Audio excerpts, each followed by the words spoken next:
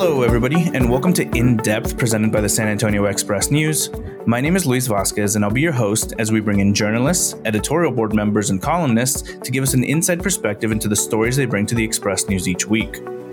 Today, I'm joined by staff writer Diego Mendoza Moyer. He joins the show today to talk about the latest on CPS Energy CEO Paula Gold-Williams' resignation. Welcome to the show, Diego. How are you doing this morning? I'm doing well, Luis. How are you?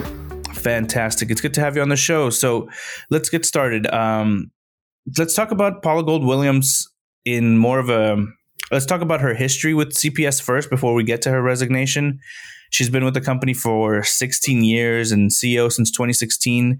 Can you talk a little bit about her background and her time at CPS? Yeah, absolutely. So she came from Luby's, the buffet kind of lunch restaurant chain, where she was the chief financial officer. So that's kind of her background is in finance and accounting and that sort of aspect of business. And so she came from Luby's to CPS Energy, I believe in 2005 or 2004, and kind of worked her way up from being I think an accountant or controller, and ended up becoming chief financial officer at CPS. And then she was named interim CEO after the previous CEO, Doyle Beneby, left, and she was interim CEO for about 8 months or closer to a year before she was named CEO. So that's kind of her background. She really has a financial sort of education. That's kind of her training, and I think that's kind of how she approached the job, was real focused on dollars and cents. And how was she viewed as CEO? What was her kind of style? Yeah. So, I mean, I think that she's been really successful in a lot of ways, right? Which is hard to say now, but she, I think, really kind of pushed CPS Energy onto this, the flexible path strategy, which is sort of the idea is to incorporate, more renewable energy sources over time, to make sure you don't have any sort of shocks to the energy system here. And so, that was kind of her strategy as a leader. I think she was, she struck some in the public, I think, as being kind of, as I alluded to, a little bit numbers oriented, a little bit maybe cold kind of to the political, emotional side of running CPS. Obviously it's city owned utility. You have to be responsive to the public. And I think those were the criticisms of her, were that she was a little bit, cold, calculating, not really quite as, maybe warm or sort of charismatic, maybe as some, maybe in CPS or in the public wanted her to be. But saying that, her leadership style was effective in some ways, right? And she, like I said, she had incorporated the strategy, but on top of that, kind of her financial discipline prevented CPS from having to seek a rate increase for several years. So, her leadership style had a lot of critics, but I think there were also a lot of, identifiable wins that came from her leadership at CPS. One of the quotes that really stuck out in one of your articles was, "We aren't looking at individual people. We're looking at the stability of the grid and trying to help San Antonio through this situation." That's one of the ones that struck some people as lacking empathy, but she seems like a big picture kind of person. Yeah. And so, that quote, it's in some ways, it just comes off as very, unconcerned about the struggles that I think San Antonio's faced kind of on during the winter storm in particular, right? Just day to day trying to get through this deep freeze and no electricity and stuff. And so I think that tweet, struck some people as like I was saying, maybe a little cold, not quite as, kind of emotional and not quite as connecting to the public, right? But to be fair to Paula, when they sent that tweet, they were talking about, outages being sort of, commanded by ERCOT, the state grid operator. And so, in some ways, it's not really Paula's job to think about individual people. It is to think about, hey, let's keep the stability of the grid going. Let's just basically make sure that we've got power citywide. And not really worry about kind of the struggles that people were having, because, we've got sort of bigger concerns, I guess. But it's hard not to sort of look at some of her comments and just the way they kind of approach communication and not think, man, you guys could have been maybe a little bit more, empathetic, a little bit more, I guess, caring in your language, right? So I think that was one of the big criticisms, was just the communication during the storm was just not quite what I think the people of San Antonio were looking for. And so staying on the winter storm and trying to bridge the gap here, is her resignation a direct correlation to the storm and everything that happened back in February? So I would say that the winter storm is what really turned people against CPS. But I would say that there was discontent with Paula before that. I think from people in the environmental community who thought that maybe Paula was a little bit not sharing information enough with the public, particularly related to like the Spruce coal plant. And there was a lot of criticisms of Paula and CPS before the winter storm. But yeah, the winter storm was just kind of that thing that I think it made the broad public turn against CPS, whereas before, I think, where CPS had its critics, I think generally the public was, sort of happy with CPS. Hey, they keep the lights on, our rates are pretty low. So while there may have been some critics of CPS, I think it was generally kind of thought of as, hey, it's a power company to keep the lights on, whatever. And so I think the storm was kind of the thing that made more people aware of CPS and critical of CPS. So I think that's what turned the tide against Paula. But, something I want to be careful about saying, because, it's interesting because like I said, there's a lot of, critics and things like that of Paula, but really, if the storm didn't happen, I think it's safe to say she'd still have her job, and there would still be those critics there. But yeah, I think the winter storm, that happening is really what, and of course there was a lot of cascading effects from that, but I think that is what sort of pushed her out. And we can talk about more kind of the other factors that led to it, but really I think the winter storm was kind of the big one, just because, public sentiment had totally turned against CPS. I do want to talk about other stuff regarding CPS, but when is her official last day, and what's the search for CPS for a new CPS CEO going to look like? Yeah, so this is kind of an interesting thing because right now she's a lame duck, right? And we don't have a determined timeline for when she's going to leave. I think the quote that they put in the press release announcing her departure was just in early 2022 is when she's going to exit. So we really don't have a timeline, and kind of interestingly, CPS Energy had its board of trustees met on Monday, and kind of the directors of the company, and the mayor Ron Nirenberg is one of them, and there was no discussion about a potential replacement for Paula, an interim CEO. There was no discussion about kind of succession, right? And I'm sure that they're discussing those things privately. But it just is interesting to me that there's really almost no discussion since Paula announced her resignation about who's going to potentially replace her. And it just strikes me as, it's going to make for a very uncomfortable few months if, Paula's still installed as the head until, say February, right? I mean, that's several months down the road, and it's hard to see how Paula can, still lead the company when everyone sees her as a lame duck. And, she just, the word we use is embattled. And I think she's just under a lot of pressure. So the timeline is unclear for when she's going to exactly leave. But I don't see how she could stay on for, multiple more months without some other head leading the company, right? Because she just is the CPS has this rate increase coming, and there's just so many different issues they're trying to juggle. And I just don't see how you can handle that without a kind of a more firm CEO in place, Well, to move on to a different topic, I'm glad you brought up the rate increase. Shameless plug for Puro Politics. You should go listen to it. We had Scott Huddleston on this week to talk about the Trish DeBerry and Sheriff Salazar stuff. And Greg Jefferson talked more about CPS as well. So go listen to those podcasts. But Greg Jefferson brought up the point that before the pandemic, we were looking at a rate increase regardless. We had older systems, the population was growing, and CPS needed to have a rate increase just to keep up with demand and the population. So now we're talking about rate increases and how much or how little to increase. Well, let's talk about the rate increases and why there's such a sticking point right now.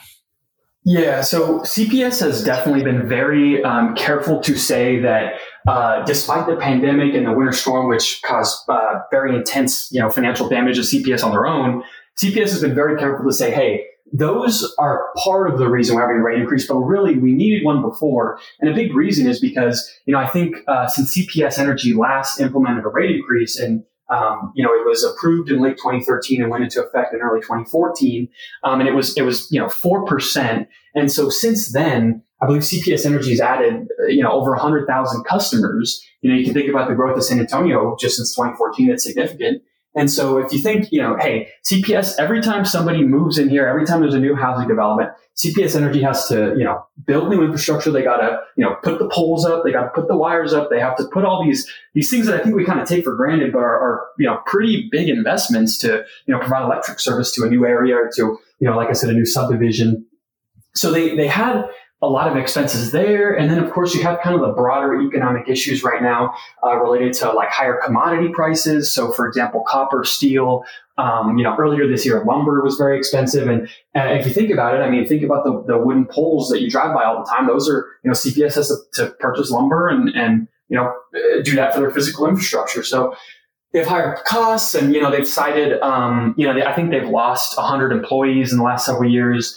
For a variety of reasons. And they've said, hey, we have to pay more to attract employees, to attract talented engineers and the math and science types of people you need to have at a utility.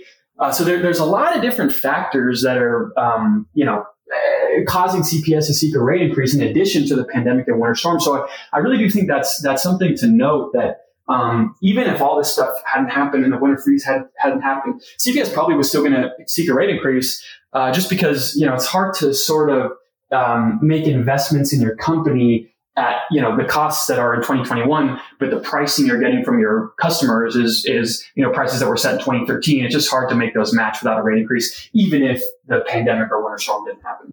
Which, another note, there's been a big executive exodus from CPS Energy this year that we can talk a little bit more about, but, on the rate increase, Corey Kaczynski said the other day that, the initial estimate was, maybe 10 to 15%, which would have a pretty significant bill impact on a lot of customers. And he said on Monday that, the rate increase is likely to be closer to 8%, so to raise customers' bills about 8% on average. So I think that's about $12.50 per month for the average residential customer.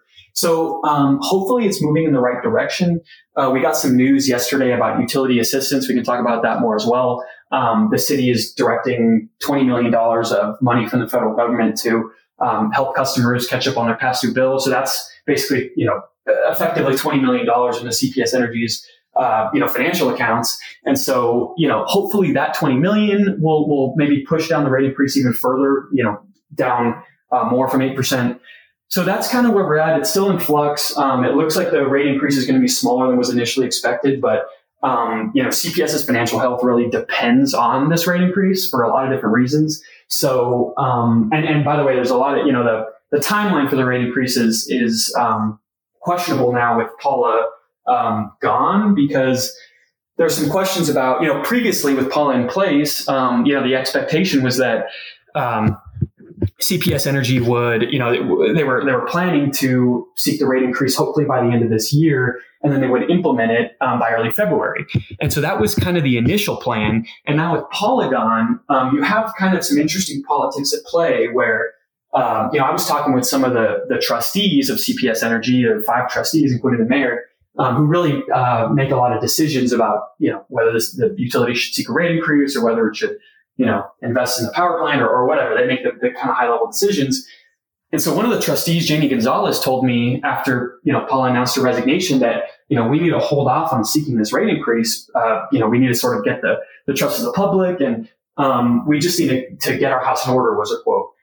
Which, you can understand it's kind of hard to make the case for seeking a rate increase when you don't really have a figurehead in place, and there's just so much turmoil at the utility. But on the other hand, Corey Kaczynski is saying, hey, our finances haven't changed with Paula's exit. Our need for this rate increase is still there.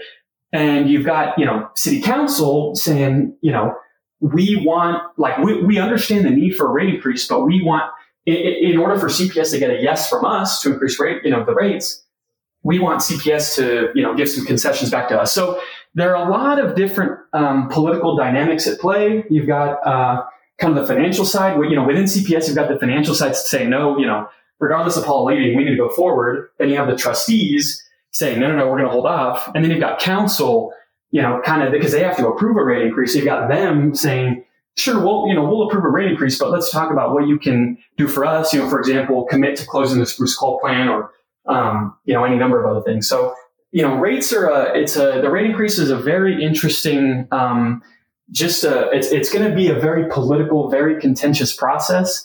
And I'll be really interested to see how the dynamics play out, within CPS and with council and kind of all the politics at play. Speaking of politics and just everything going on at CPS, can you talk real quickly about the Bonewell controversy?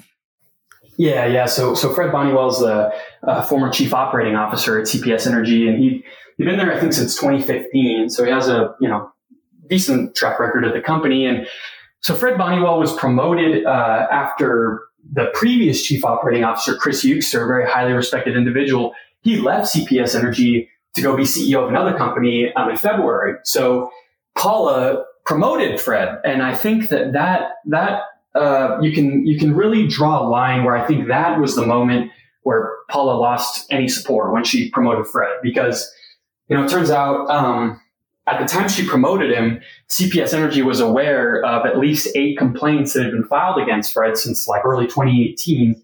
And some of these complaints, they suggested that Fred was, Mr. Bonewell was, having very lavish work lunches and very frequent work lunches. They accused him of just leaving the office for hours at a time with his top assistants, and nobody would know where they went, and they'd have to reschedule his meetings, and they have to do stuff like that. There was allegations he walked into a meeting and said, "Where are all the Mexicans?" And there was a number of these kind of just ugly allegations that he seemed to kind of operate with impunity there at CPS and without a lot of accountability. And so when those reports were made public, or those complaints, Fred was placed on administrative leave, and he resigned shortly after. And, I think Paula resigned maybe 5 days after Fred left. And I think that was, the winter storm turned public opinion against CPS. But I think, from the perspective of, let's say, the mayor or some of the trustees, I think when these allegations came out against Fred Bonewell, that basically, showed that CPS knew about some of these complaints and that they were legitimate, right? That Fred had done some improper stuff. And yet still Paula promoted him after, to chief operating officer after Dr. Euster left.